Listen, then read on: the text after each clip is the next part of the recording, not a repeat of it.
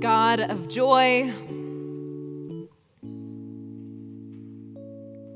God who plants seeds of joy,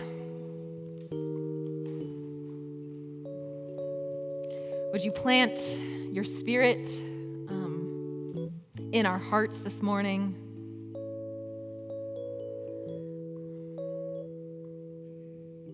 God, would you make a way in this space to speak to us,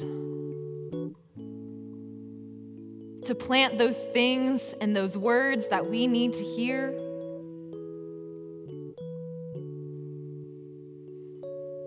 God, you know what we need. So would you be that gardening God? And may we be like strong trees, grounded and rooted in your love, trusting your life and living by your Spirit. Amen. Amen. Amen. Good morning. Morning. How are y'all this morning? Great. It's good to see you. And we're good. Thank you so much, Clarence. The first time I ever preached, I didn't do the right order, and so our lovely, yes, it was TJ who was playing keys. He just kept playing as I started my sermon, and I was like, actually, we're good. But speaking of joy this morning, last summer I took a road trip with my brother and two of my best friends, and we went to Sequoia National Park in California. Has anyone ever been there? Yes. Okay, awesome. And this national park is known for being a park with the sequoia trees, which are the largest trees on Earth. And you don't have to take my word for it. I actually brought some pictures so that you could see just how large these trees are. So the first one is going to be, that's my brother standing in there, and he's about 6 feet tall. And this tree has been hollowed out a bit, and so he could stand inside of it. And this is not even the biggest one, but this is just one of them. We can go to the next photo. So this is my cousin, Carissa, and what she's standing in front of is a giant sequoia that has fallen over. And so these are some of the roots of the tree that she is standing in front of. And I believe there's another photo. Yeah, so speaking of joy, that was this moment. But we were trying to capture just how tall the trees were. And this picture, none of them really do the landscape justice. But just to give you more of an idea, these trees the tallest trees can be similar height to a 20 to 25 story high building. And can weigh up to 12 million pounds. So these are very, very hefty trees. But I want to go back to this picture of the roots, if we can. And I read from my extensive knowledge from Google University this week that these roots are actually relatively small compared to the height and width of the tree. But even though these roots are considered a little bit small, a single root from one of these trees can actually stretch to 150 to 200 feet just to go and reach for a nearby water source. So to get the nutrients that it needs, it is willing to just extend. I know that many of us in this room are plant people and gardening people. I know Brittany is hosting a workshop really soon. Shameless plug for that at the end of the month. But even though I'm not a huge plant person, and normally plants tend to die in my presence because I forget to water them, what I do know is that trees and plants, many of them need roots if they want to keep growing. They need roots to keep themselves grounded because you can't grow that high and just have tiny roots. So despite my lack of knowledge for the intricacies of creation, you don't have to know a lot about plants and trees and nature to also sense there's this deep connection, both in the Bible and also in the Christian tradition, this connection between nature and the cycles of growing and harvest in creation and our spiritual selves, our spiritual lives. So a few examples. We see this all over the Bible, as I said. So last week, Reverend Lisa preached on Isaiah 61, and her focus was on the Spirit, but there was a line in the passage that said, those who embody the Spirit and liberation in this way, they will be like oaks of righteousness. Our grounding words this morning from Psalm 52, the psalmist says, I am like an olive tree, thriving in the house of God. And Psalm 1, the very beginning psalm in the book of Psalms, says that those who meditate on the law of the Lord are like trees planted by streams of water, and they always produce fruit in season. So here this morning in Jeremiah 17, we have similar language comparing ourselves with creation. And I'll preface the scripture verse by saying that this is from a section of poetry in the Bible that deals with blessing and curses. And in this understanding, this was a liturgical practice where blessing meant God's favor, God's presence, God's face. And cursing is not how we might imagine cursing today, but simply meant just devoid of God's presence. So a cursed life would be a life spent without God, without connected to God's Spirit. And so at the beginning of this passage, Jeremiah says that those who trust in mere humans, in the fragility of humanity, those people seem like shrubs in the desert. They appear as though they live in parched places because they are disconnected from the water source, the life source of God's Spirit. But on the other hand, and this is where we will pick up this morning from Jeremiah 17, verses 7 and 8. Blessed are those who trust in the Lord, whose trust is in the Lord. They shall be like a tree planted by water, sending out its roots by the stream. They shall not fear when heat comes, and its leaves shall stay green. In the year of drought, it is not anxious, and it does not cease to bear fruit. And I would love if we could all read that together, starting from verse 7. Blessed are those who trust in the Lord, whose trust is in the Lord. They shall be like a tree planted by water, sending out its roots by the stream. They shall not fear when heat comes, and its leaves shall stay green. In the year of drought, it is not anxious, and it does not cease to bear fruit. This is the word of God for us, the people of God. Thanks be to God. Did you catch this in verse 7, how it says, blessed are those who trust in the Lord, who trust in the Lord? The first time I read it, I was like, am I reading this correctly? Because normally the second half of a verse might help you understand the first part, but here it's as if Jeremiah is saying, to trust the Lord is to trust the Lord. You should know what this means.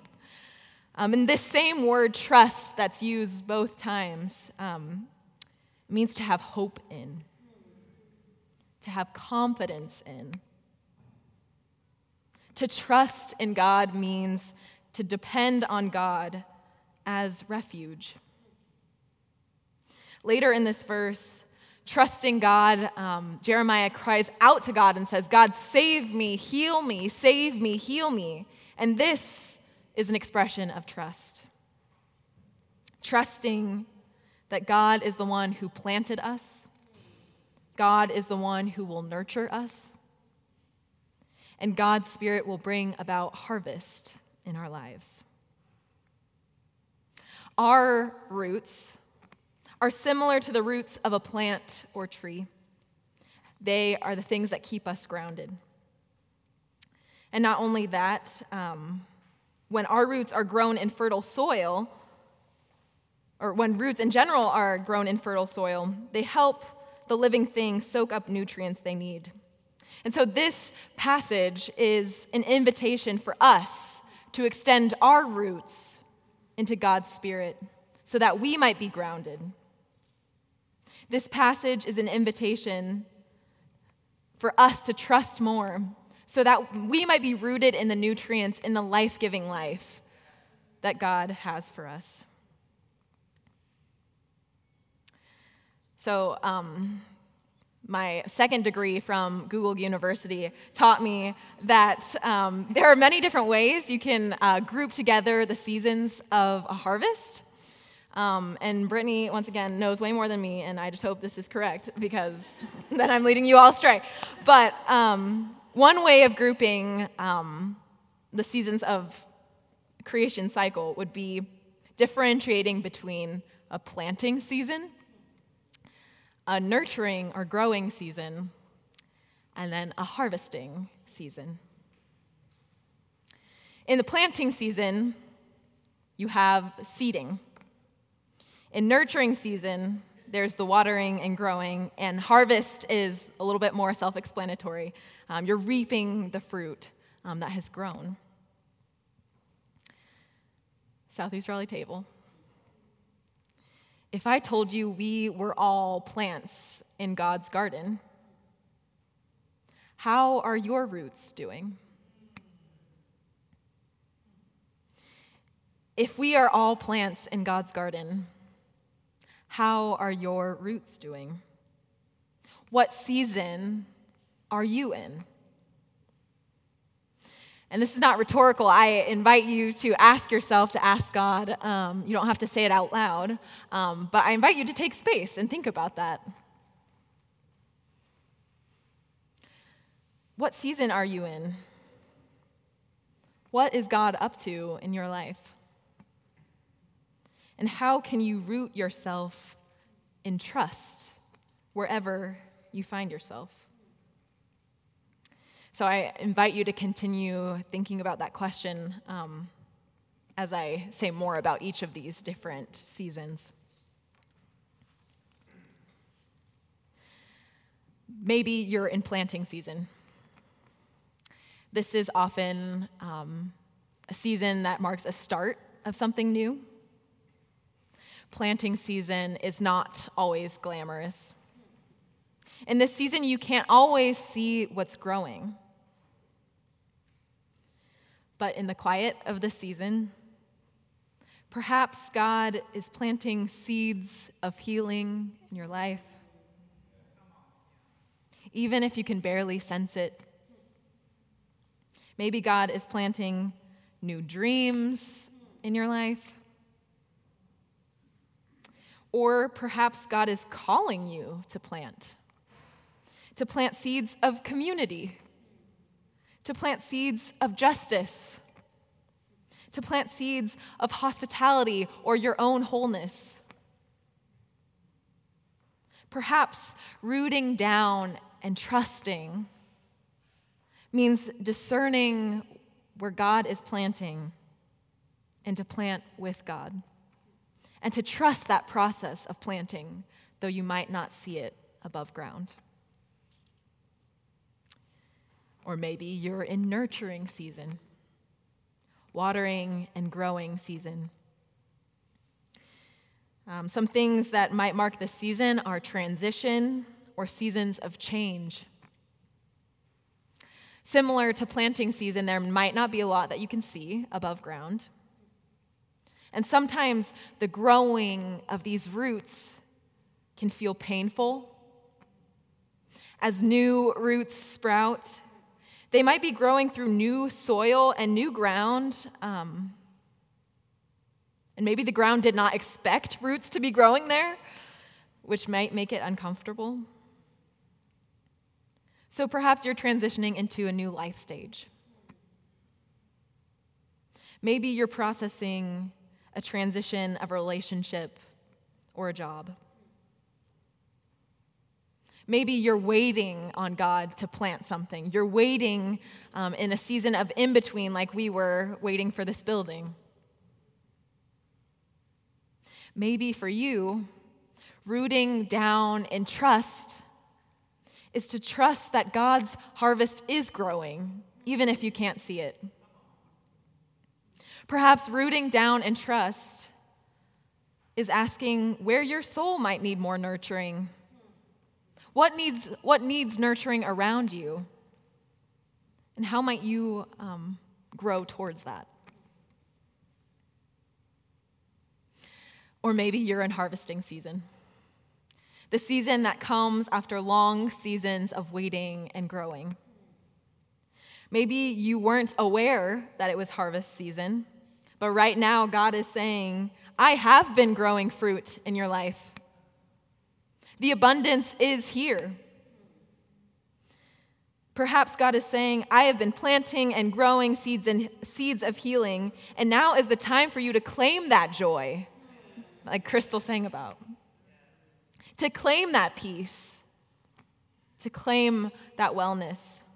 Maybe your lean of trust is to nurture the gifts and dreams that God is bringing to fruition before you. Maybe your lean of trust is to give thanks for that. Like Lisa said, maybe your lean of trust is to not deter joy, but to give thanks for the joy that God is bringing about in your life. I'll say for me, these past 8 months now that I've been on staff at CERT have felt like the nurturing, growing season. It was it's June. Last May is when I graduated from divinity school. And so transitioning out of seminary, where all of these seeds were planted via Zoom, saying see you later to much of my community there, and entering into this first pastoral appointment that I realized is very different from Zoom pastoral care. Many moments of the season for me in the past 9 months have felt, without me knowing, it's felt uncomfortable. And I don't like not knowing what I'm doing. But I've been feeling this stretching, and it wasn't until recently, or in this past spring, that I realized, and I looked down, and my roots that used to be here are now here. But it was uncomfortable getting here. And I'm realizing, too, Pentecost just happened, and I spoke a little bit on the day of Pentecost, how Pentecost was a season of harvest for Jewish communities. And I really felt like God was saying to me, your harvest is here. And it's only in standing up here and literally reading my words that say 9 months that I'm like, oh, wow, 9 months, and now the harvest is ready. So for me to trust God in this season has been to believe that this growth will bring about a harvest, and that this uncomfortable stretching is not just God testing me or teasing me, but God's harvest is coming.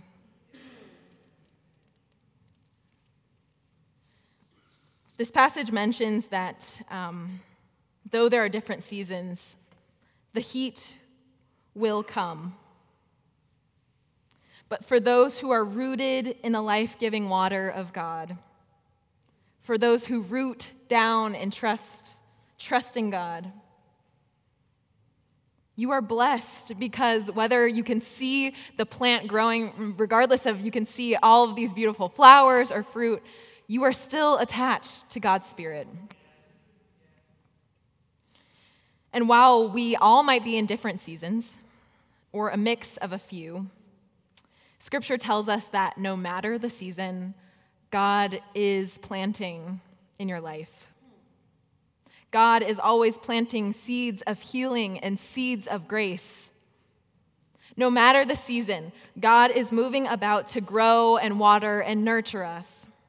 No matter the season, God's Spirit is always at work to produce a harvest in us. Even if it feels like we are shrubs in the desert, or whether it has felt like it's the driest season or coldest winter, it's not just me who believes this, but a cloud of witnesses in this room who believe that God is still preparing a harvest of abundance for you. There's a last photo of these sequoias that I would love to show you. I didn't take this one, so thanks again to Google. But this is what these gorgeous rooted trees, I mean, it really doesn't matter how beautiful if they have no roots, right? They can be glorious and glamorous for this photo, but if they don't have things rooting them, sustaining them, if they're not attached to life and healing, then they'll just be blown away by the wind tomorrow. And I desire for us at the Southeast Raleigh table, though we are beautiful and glorious, and we think big, I want us to be like deeply rooted trees here. I want us to be able to sing beautiful songs, but to know that after Sunday, we carry that with us.